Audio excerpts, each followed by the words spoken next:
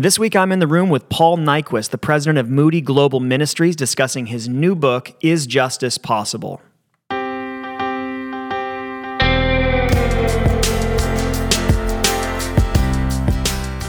Welcome to In the Room, episode number 61. I'm your host, Ryan Hughley, and as always, I am here with my good friend, Scott Douglas Holthouse. Scott Douglas, Yeah. Two equally boring names.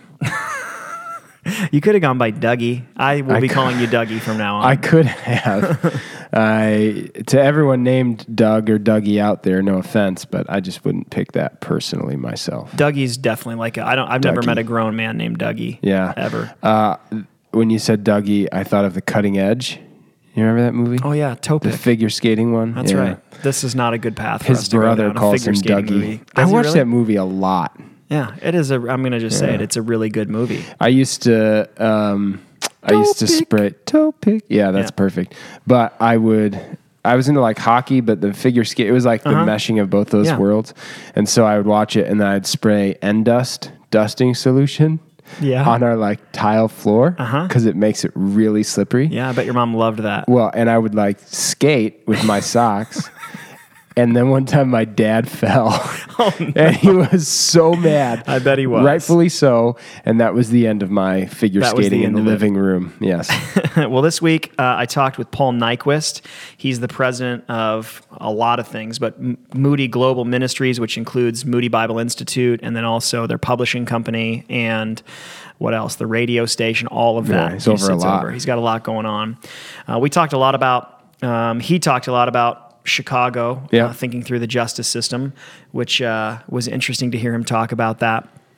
We're both from Chicago. Yeah. Most recently, you've lived there your whole life. Yeah. So when you think about Chicago, what's one of your favorite things about Chicago? Maybe even one of the things that most people would be like, oh, I would not like that. My favorite thing. So growing up there, that's your bread and butter. That's your home. What's your favorite thing? I will have to say I grew up in the suburbs of Chicago because people from Chicago, when you say you grew up in Chicago, they're like, oh, what part of the city did you live in? They're pretty smug about it. Yeah, and I'm they like, call them the burbs. Yeah, which I that's never am a fan of the burbs. If you use that terminology on behalf of the human race, please stop. Please stop. Unless you were talking about the tremendous, I believe, late 80s Tom Hanks movie, The Burbs, which is a fabulous piece of cinema. A wonderful piece. Yeah. Continue. So I grew up in Mundelein, which is like 45 minutes maybe outside the city. My favorite thing. Like, what's one of the first things you think of when you think about Chicago? I think of the food. Yeah. And like, not like, oh, these amazing restaurants in the city. Yeah. But like, I think of like an Italian beef the size of your head. Yeah. Or That's I a think, good day. Or I think of like a Rosati's pizza cut into squares with just like oodles of sausage and green pepper and onion on it. Oodles.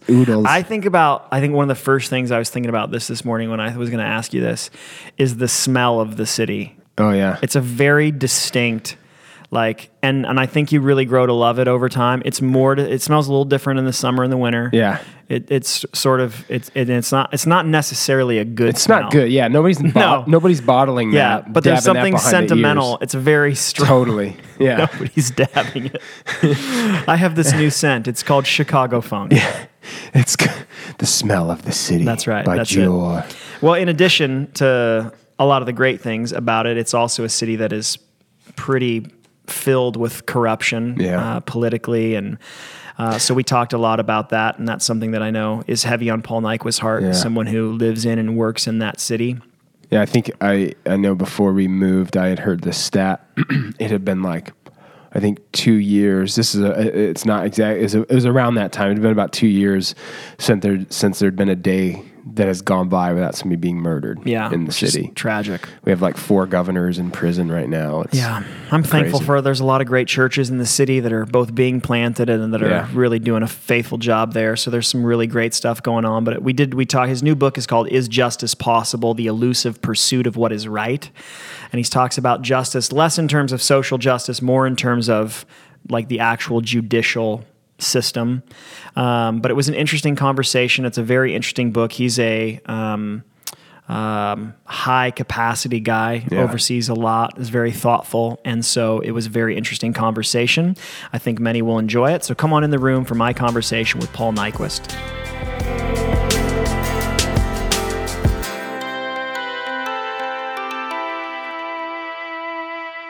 Well, Dr. Nyquist, thank you so much for coming on In the Room. I very much appreciate it. I know that you have multiple responsibilities that you juggle, and by some chance, someone does not know who you are as the president of the Moody Bible Institute. Can you just tell me a little bit about your background, starting with where you're from?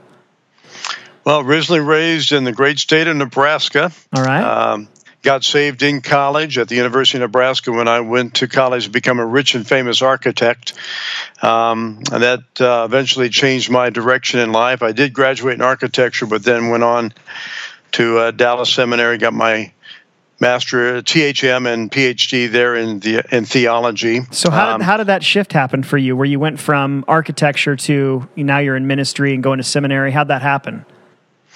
Well, over the time that I was in college, I just became more and more convinced that I was not going to be happy building buildings the rest of my life. Okay. That I wanted to be involved in full-time Christian work. I didn't know what that really looked like. Yeah. But I knew I wanted to do that. So that's why I went off to seminary, just to get trained in the Bible, because I had virtually no Bible training before that point. Okay. And so then before you were at Moody, catch me up on the other things that you've done. So I think I read you were a senior pastor at a church in Iowa. Is that correct?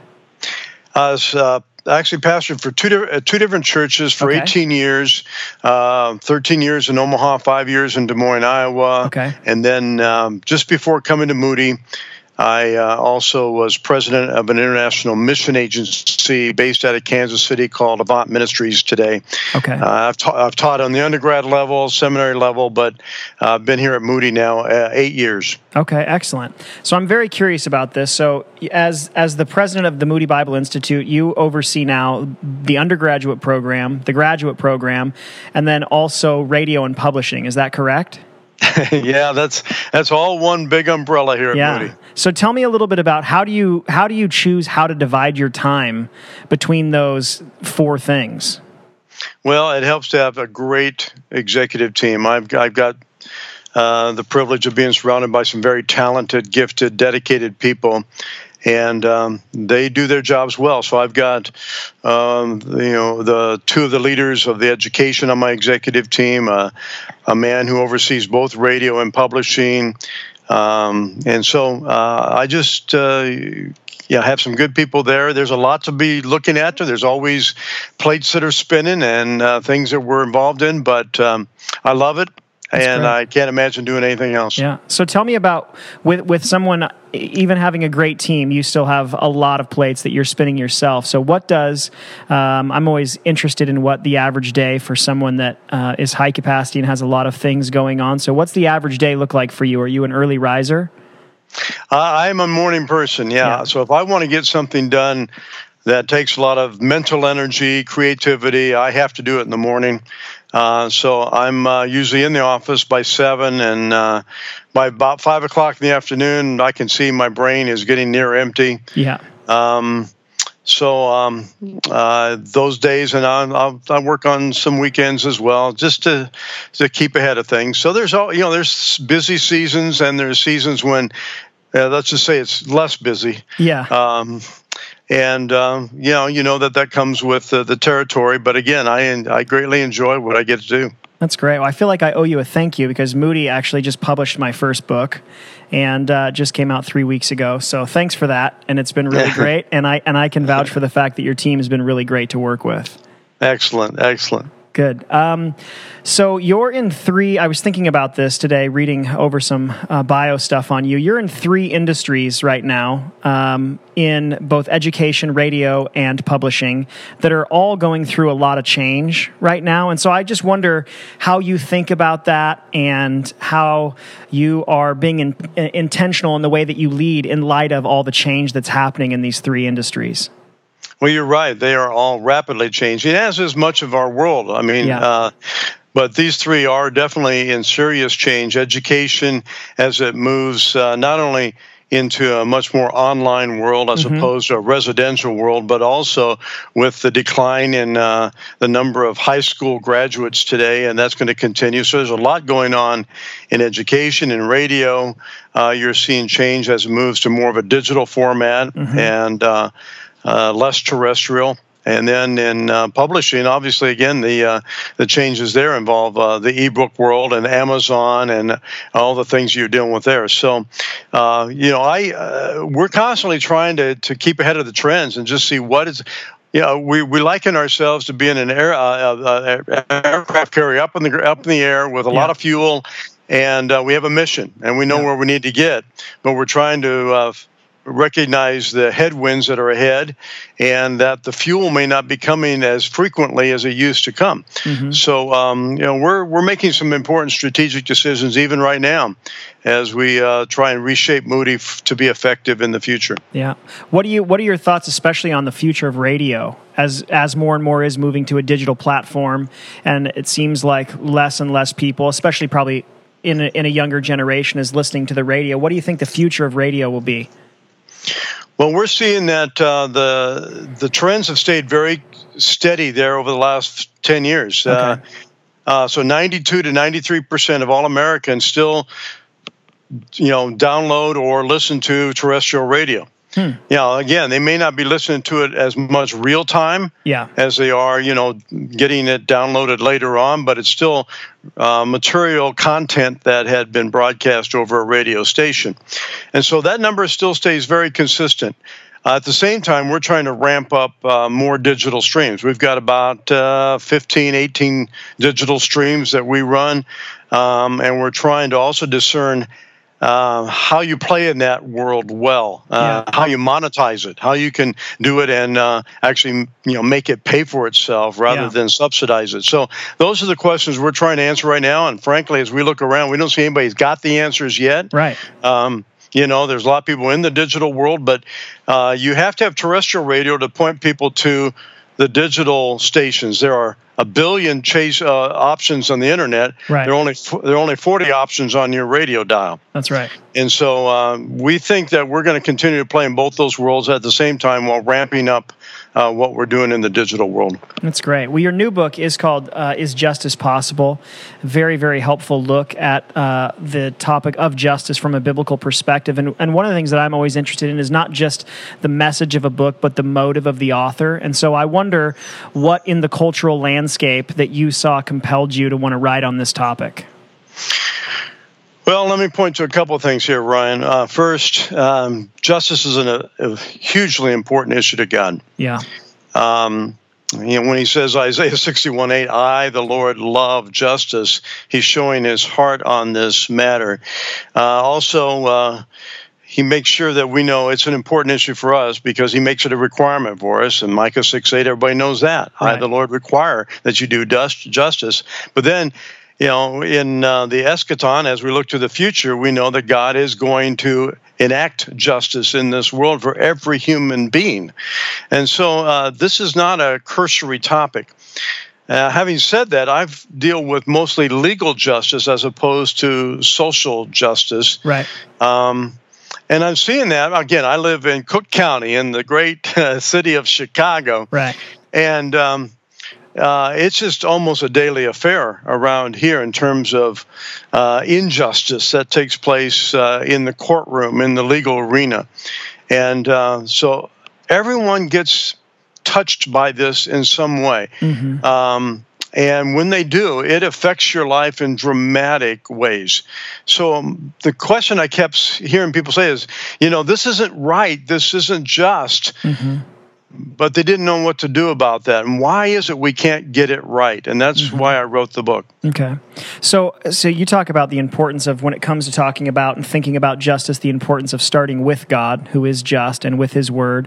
So how can understanding justice as a theological term help us? How does that inform the way that we think about it practically in our legal system? Well, it has to be tied together. Now, let me just give a preview here. It isn't often tied together. Right. But it has to be tied together in that justice starts with God. Mm-hmm. There are three different attributes of God that are all tied together here. You have his holiness, which is the starting place.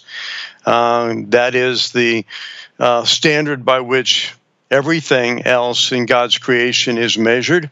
His righteousness is God's own conformity to that holy standard. He will never vary from his own holiness. That's his righteousness. And then justice is his application of those righteous standards to our behavior, our lifestyle here.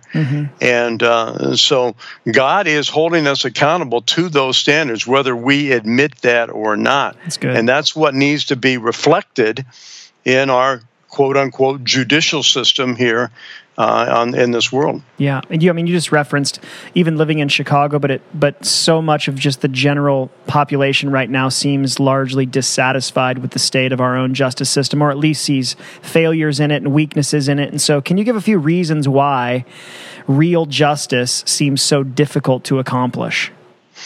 Well, that's the crux of the whole book. I mean, when you start with justice being tied to God and his standards and recognizing it's what God says is just, not what man says is just. I try to go into God's word and show there. Here's some reasons why we don't get it right all the time, and why quote justice remains elusive for us.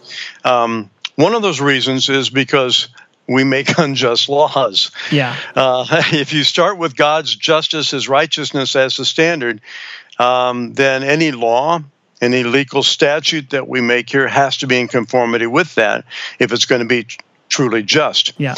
But in history and in our contemporary world, we make unjust laws. And so it's foolish to think that we're going to have justice when we don't even have unjust laws. Yeah. And so something can be legal and not be just. That's good. So what would you say? It seems like there are so many people, and a lot of this is shaped like media, which I know even in itself is not always the most accurate, but so many people seem so frustrated by injustice that they see, not just social injustice, but even legal injustice. What do you say to people who are frustrated with what they see? Christians in particular. Yeah.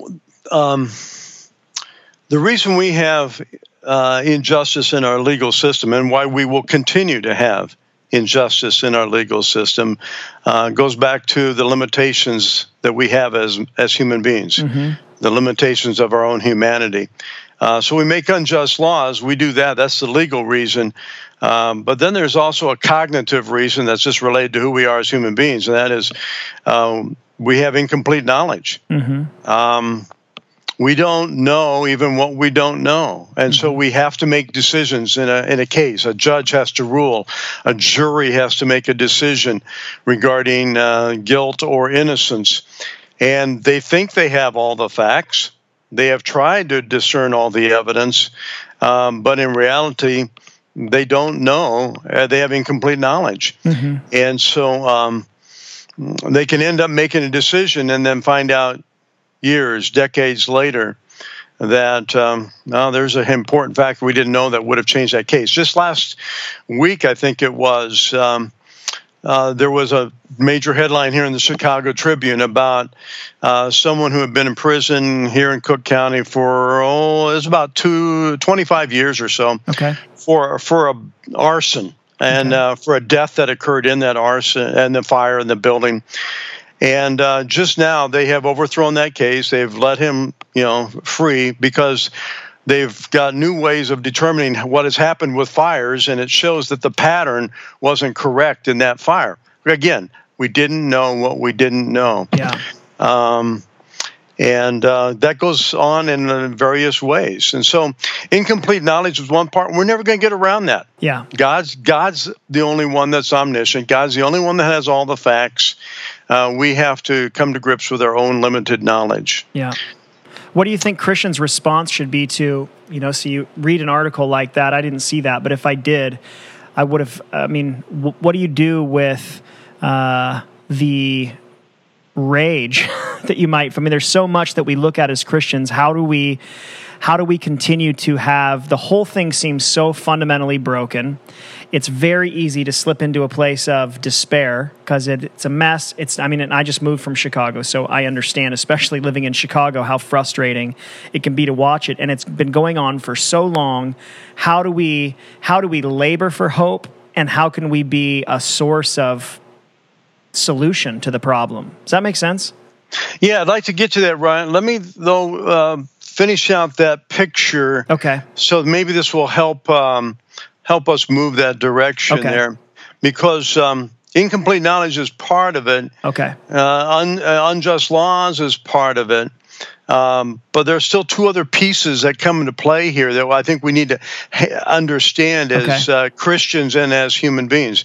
The third piece is, we have darkened understanding. What I mean by that is, we can get the facts. Sometimes we have the evidence on the table, but because of our sin nature, because of our darkened understanding, we've got this amazing ability to twist those facts to fit any scenario we want. Right. And again, case after case here in Cook County. A man here was just released after 20 years in prison for a double murder. And as it turned out, the detectives had been suppressing some of the key evidence that would have changed the outcome. Again, we've got the ability to do that, and we're not going to escape that. Mm-hmm. We're all, have that sin nature. As believers, we have a chance to see renewal in that area, but, we're all dealing with that, and that's going to affect our ability to make right decisions. Then the last factor is what I'm calling the neurological reason, and that's implicit bias. And this is an area where there's just a vast amount of new research coming out. Implicit bias is what's going on in our brain waves. How through the years our brains make associations, connections based upon things that we've seen related or associated in the past. So it's just when we hear, when we see lightning, we expect thunder. Right. We just come to do that. And the same thing happens with relational associations. And these have show that everyone's got implicit bias. Mm-hmm. And that comes out in all areas of society. It comes out in education, in housing, in employment, but it really comes out in the courtroom with judges and sentences and juries. And these are all coming into play at the same time. So why do we not get justice all the time? Oh, we've got a whole bucket of reasons why it's going to be, I think, frustrating for us as believers who yearn for that in our hearts. Hey, sorry for interrupting the conversation, but I wanted to tell you about a project that I've worked hard on over the last year and I'm very excited about. It's my new book, 8 Hours or Less, Writing Faithful Sermons Faster. Time in our culture is one of our greatest commodities, and one of the biggest time investments for pastors is certainly sermon preparation. But what if there were a way for you to write better sermons in less time? And that's really my hope and my prayer for my new book, 8 Hours or Less. It's a step-by-step guide for improving your process and being the best steward of time that God's given you. And so if you have not yet had an opportunity and you've been blessed by the podcast, it would be a huge blessing to me if you would run over to Amazon.com or my website, RyanHughley.com, and pick up your copy of 8 Hours or Less.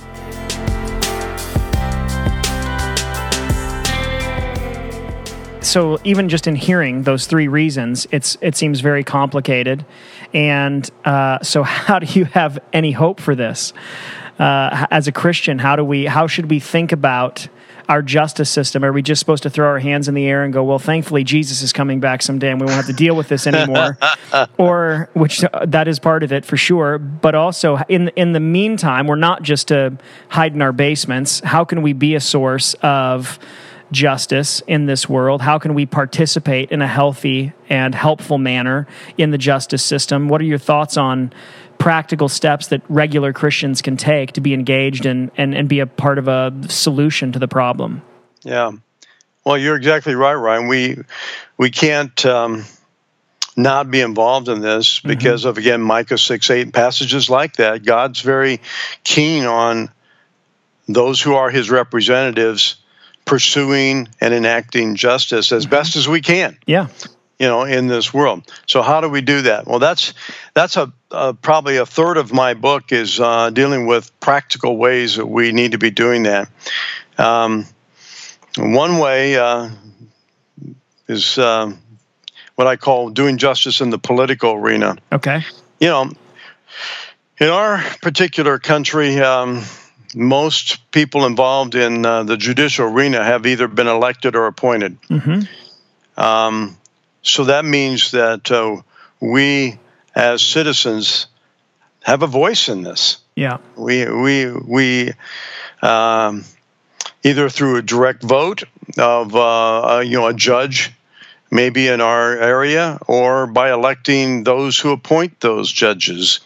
We've got a voice in how that who gets in that, who sits on that bench. Sure. And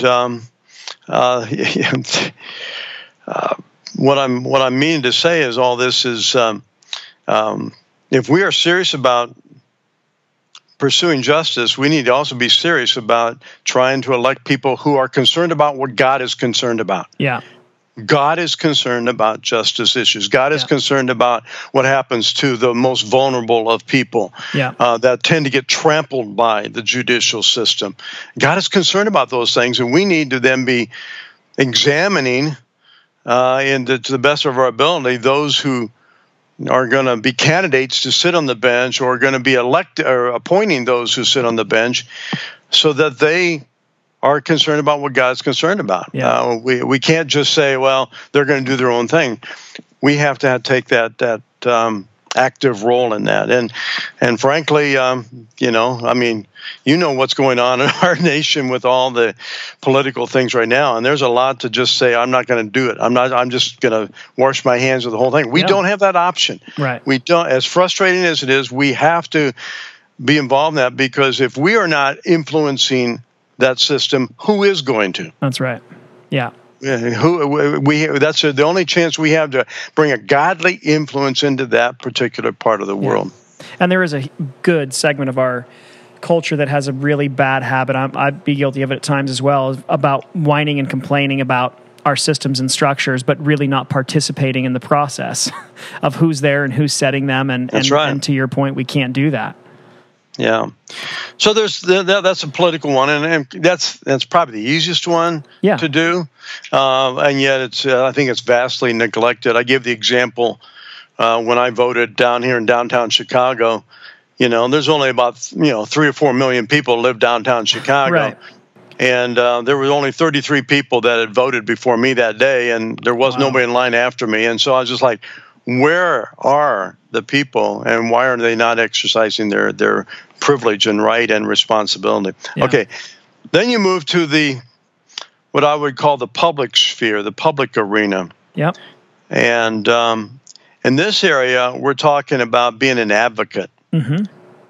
Be an advocate for those that experience injustice. And choosing to be involved here. And, the younger generations, I've got 4 millennials that I raised in my house. I know where their heart and passion is. And I'm very keen on the fact that they want to see justice happen. Mm-hmm. So when we are aware of injustice, we need to be an advocate here in these areas. And that doesn't mean that you rant and rave over social media, which tend to be where it happens. That accomplishes nothing.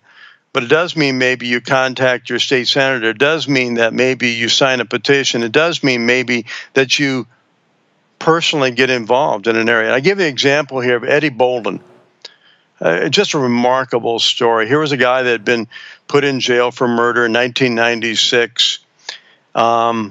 Based upon a rather dubious eyewitness, and a photographer, a lady photographer, became aware of his situation, and as she investigated it more, she said, "Why isn't anybody taking up this case and looking at it?" She tried for years to try and find somebody in the legal arena to take up his case. She finally succeeded. A former public defender took up the case.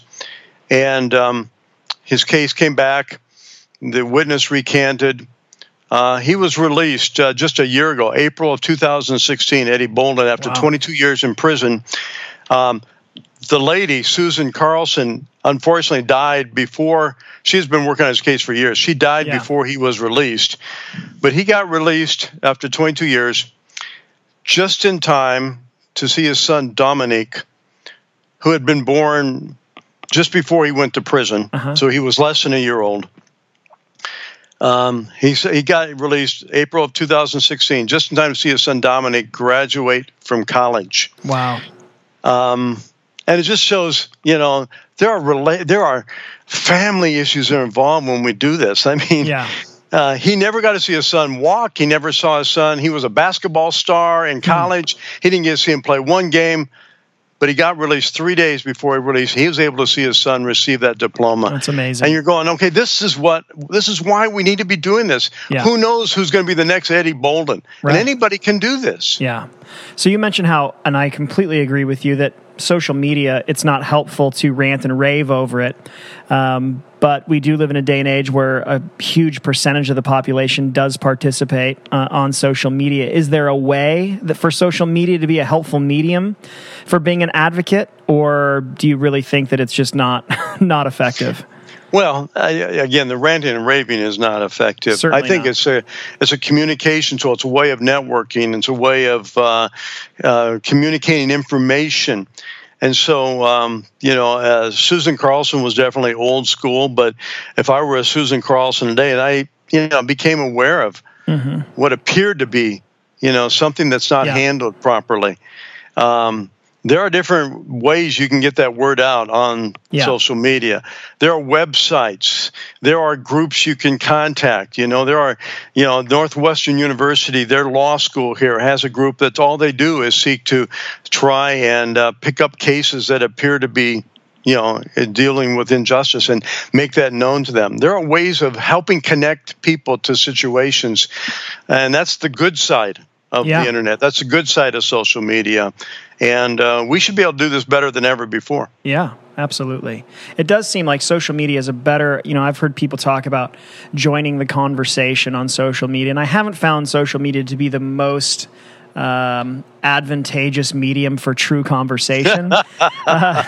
It seems like it is a one-way megaphone at best most of the time. But what it can be an effective tool for is, you use the word awareness, is to continue to raise awareness on things that are happening. But I think, I think even going old school and learning to dialogue with other people face to face and to debate in a loving and healthy manner and think more clearly and be stretched, I just think that both of those things are really helpful. Would you agree?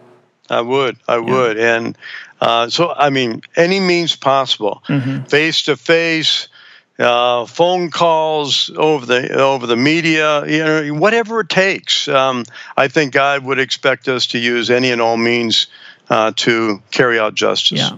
Are there any specific ways, when you look at our current justice system, are there any critiques that clearly you're someone that has thought deeply and is paying attention and is involved in this process?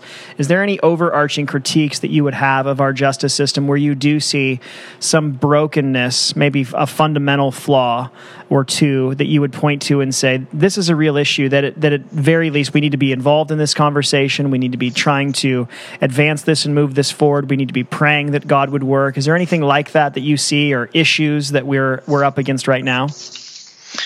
Well, there again, I give a portion of this, and it's just a portion in the book on some things that I'm calling for. Say we need to be aware of some judicial reform, and I'm part of the National Association of Evangelicals. I'm on their board, and we meet in D.C. every year, and we talk to senators and others that are involved in that. We keep calling for judicial reform, but there are some key areas I think that from my perch need to be looked at. One is our bail system. What's happening here is certainly bail is a needed item for those involved in violent crime. If they're a violent person, there's a reason to keep them in jail until the trial comes out. Yeah. That's not most of our people. Right. Most people in jail are not in for violent crime.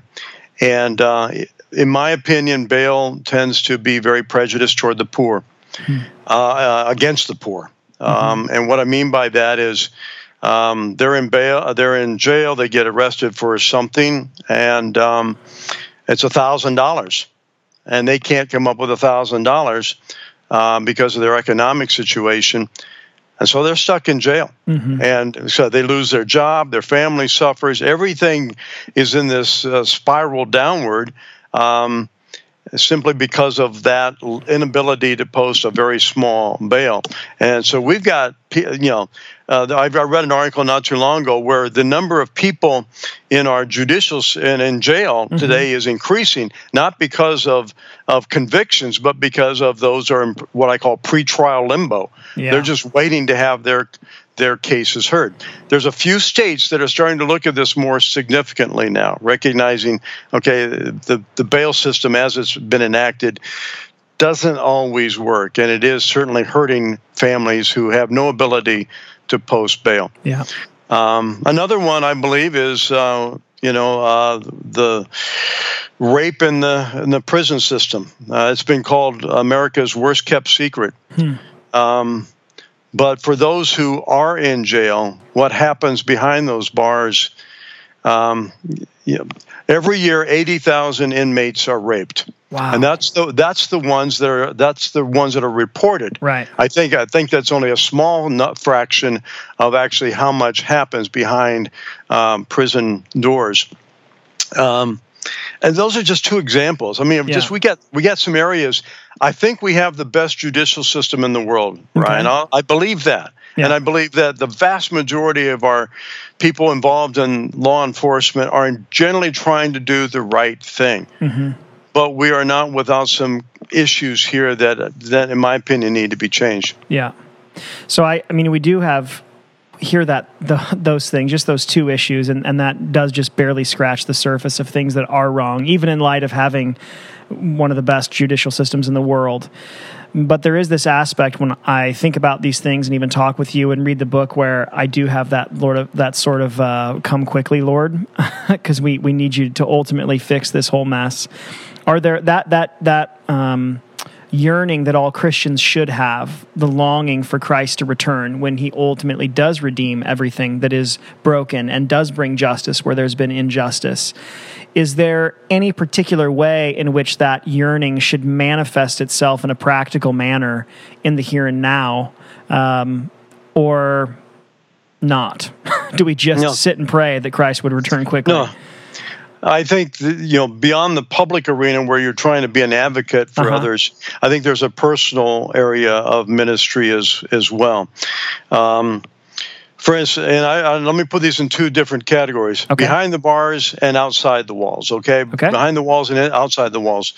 There's a huge need for believers to join with good groups. The most prominent, of course, would be Prison Fellowship, but there are other good groups, local jails and chaplains and so on, that are going in and ministering to the inmates.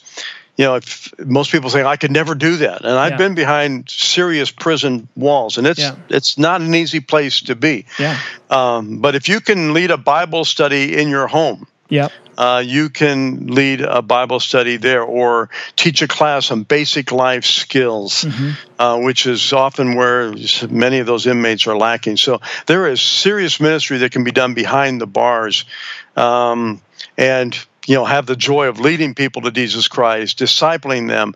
There's a Moody radio station, by the way, that's in Angola prison down there in Louisiana. I mean, that's awesome. On the prison site. So there's ways of being involved there.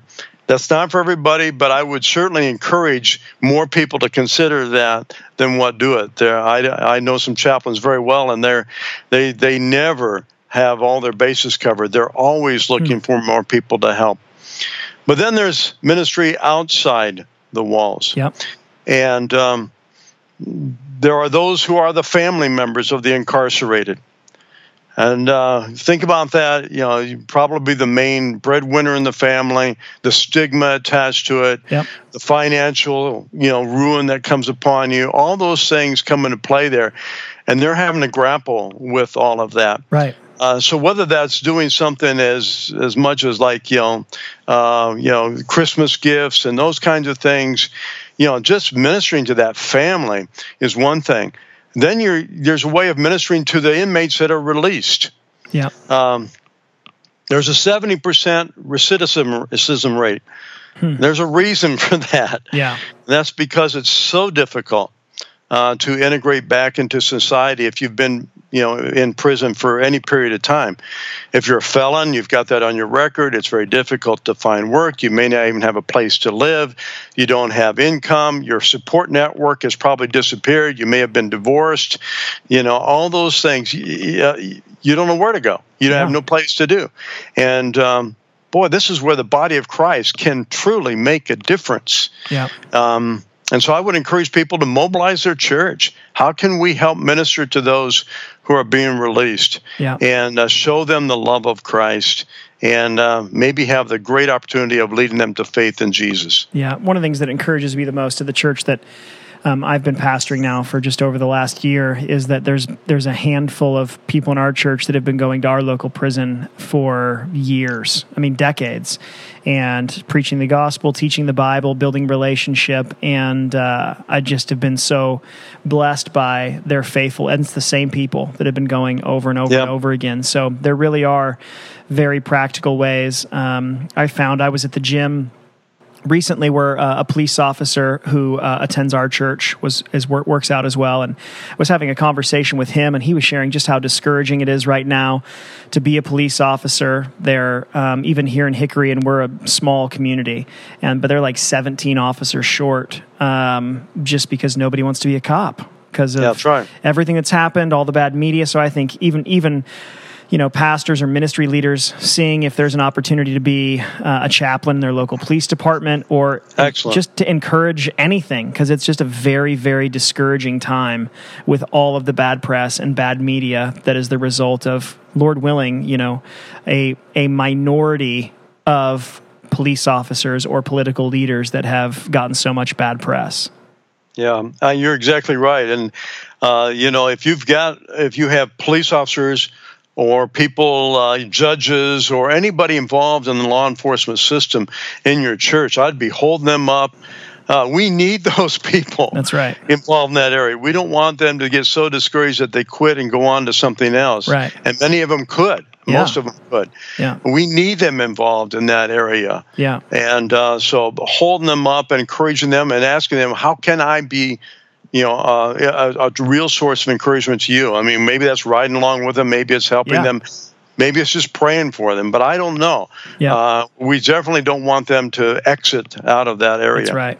Well, we've talked a little bit about politics, bounced in and out, and so this is a little bit of a shift in topic. But I'm just wondering, this is obviously kind of a sticky subject right now, but with President Trump and a mass amount of evangelicals did vote for President Trump and were really fired up about him, and I think that have been, as more information has come out about him and either the things that he said or done that have been inflammatory.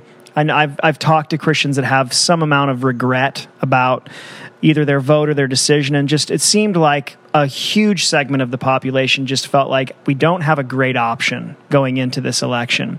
So what would you say, just by way, like just your general perspective on where we're at and how we should both, how to best support the president that we do have, but at the same time not look foolish by just sort of putting this general stamp of approval on him because he might line up with us on, family issues and then says and does some things that, by anyone's estimation have been deplorable.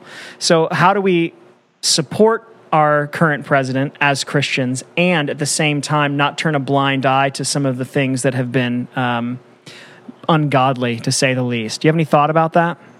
So now we are moving from deeply into the political arena here, aren't we? Yeah.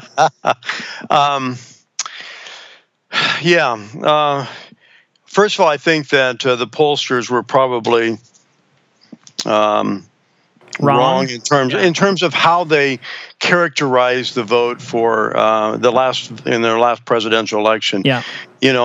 I think it probably was true that a vast majority of evangelical believers probably voted Republican in that particular election, but they did so for so many different reasons. That's right. And it's not a monolithic vote. It wasn't like, some voted for one reason, another voted for a reason, but, having said all of that, what do we do now? Yeah.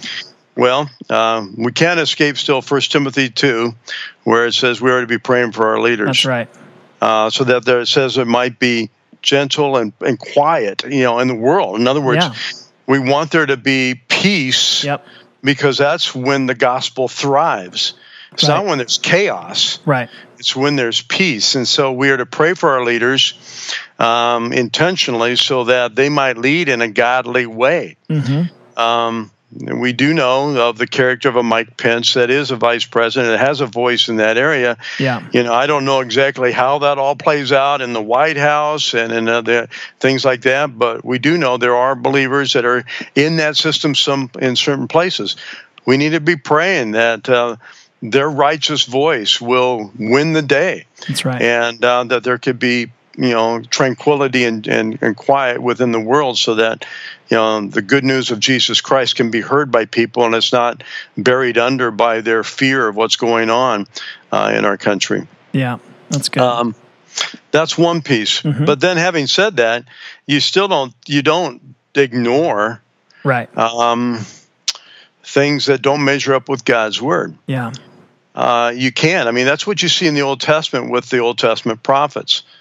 They knew that the ones that were on the throne were there by God's appointment. Yeah. Okay. All authority has been given by God. Yep. That doesn't exclude anybody. Right. So nobody is in a position of authority that has not gone through God's approval in this area for whatever purpose that might be. We don't know what that is. So that was true of the kings in the Old Testament, and yet you find Isaiah and Jeremiah and Ezekiel railing against some of the injustice that was present in the land. And so we need to be raising our voice for righteousness no matter what, even praying at one hand for righteousness to rule, and yet being a voice when that righteousness is being violated in our country. That's a good answer. Helpful. All right, so the title of your book is formed in a question, is justice possible? So formed almost as a yes-no question. So just to close our time together, what is your answer to that question? Is justice possible in our country?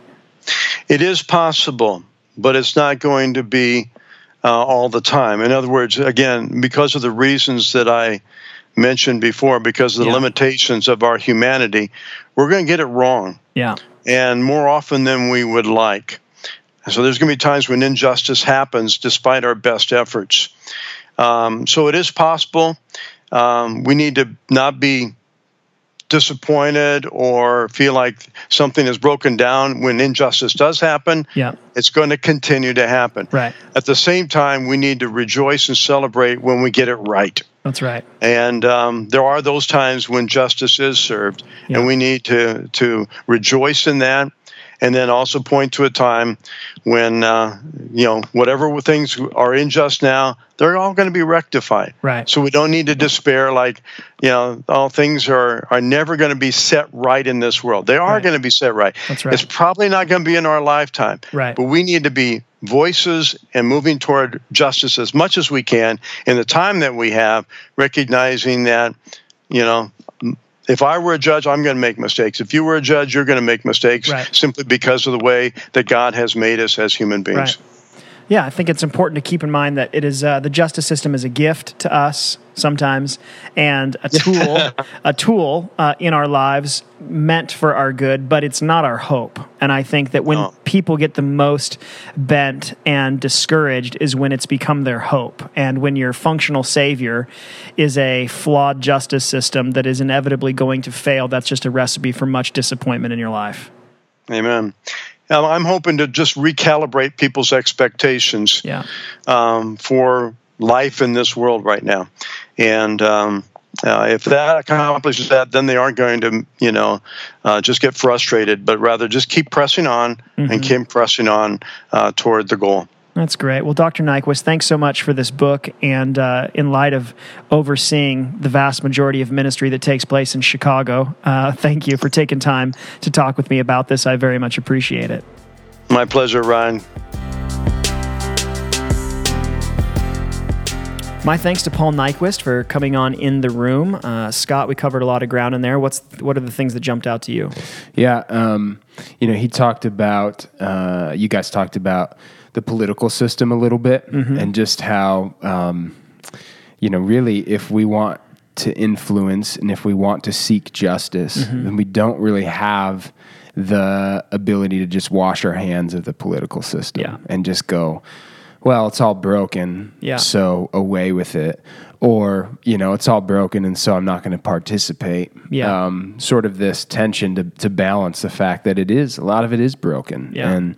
And we don't always have what we might feel like are the most qualified leaders, but there's a tension of still engaging and participating, still praying for our leaders like God's word commands, and still seeking ultimately justice the way that God defines that. So yeah, I think that calling to pray for our leaders has got, which I believe is in Romans, that has got to be one of the most convicting, because just in my own, I'm not faithful enough in that at all. And I think that, to your point, commentary and real strong opinions without real participation in the system is very easy to do. Yeah. It's easy to just puke on Facebook or some other social media platform but not really be part. That's like, and I think that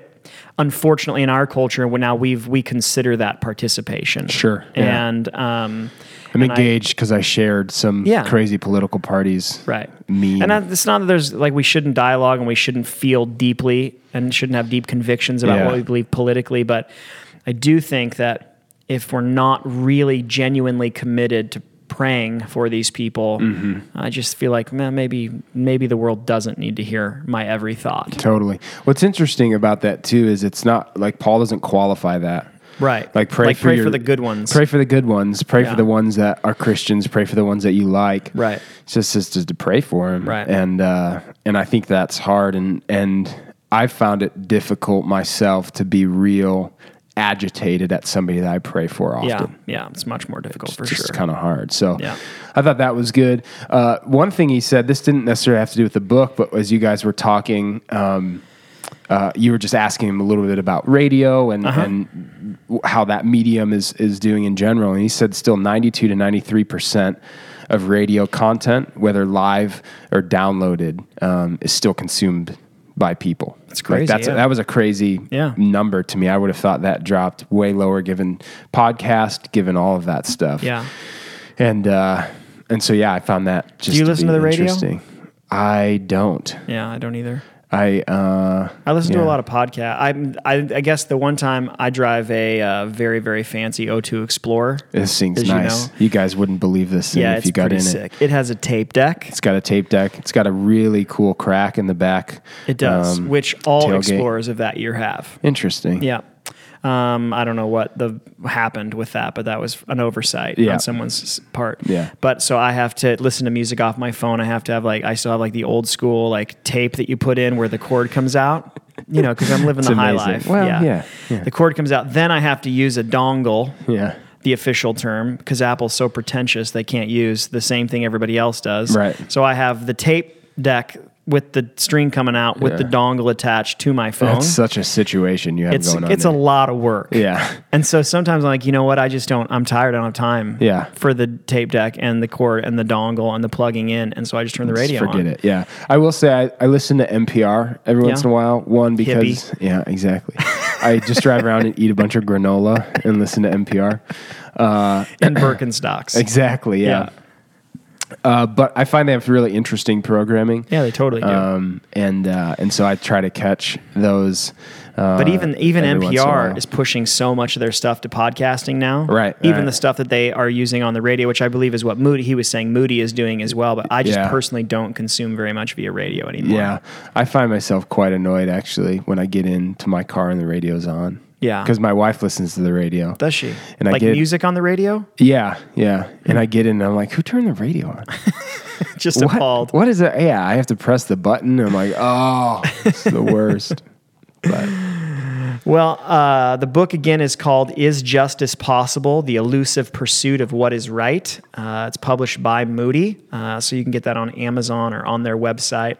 My thanks again to Paul Nyquist for coming on. Our thanks to you for listening. You can find us online on Facebook, Twitter, and Instagram at Ryan Hughley and at Scott Holthouse. So until next week, thanks so much for listening.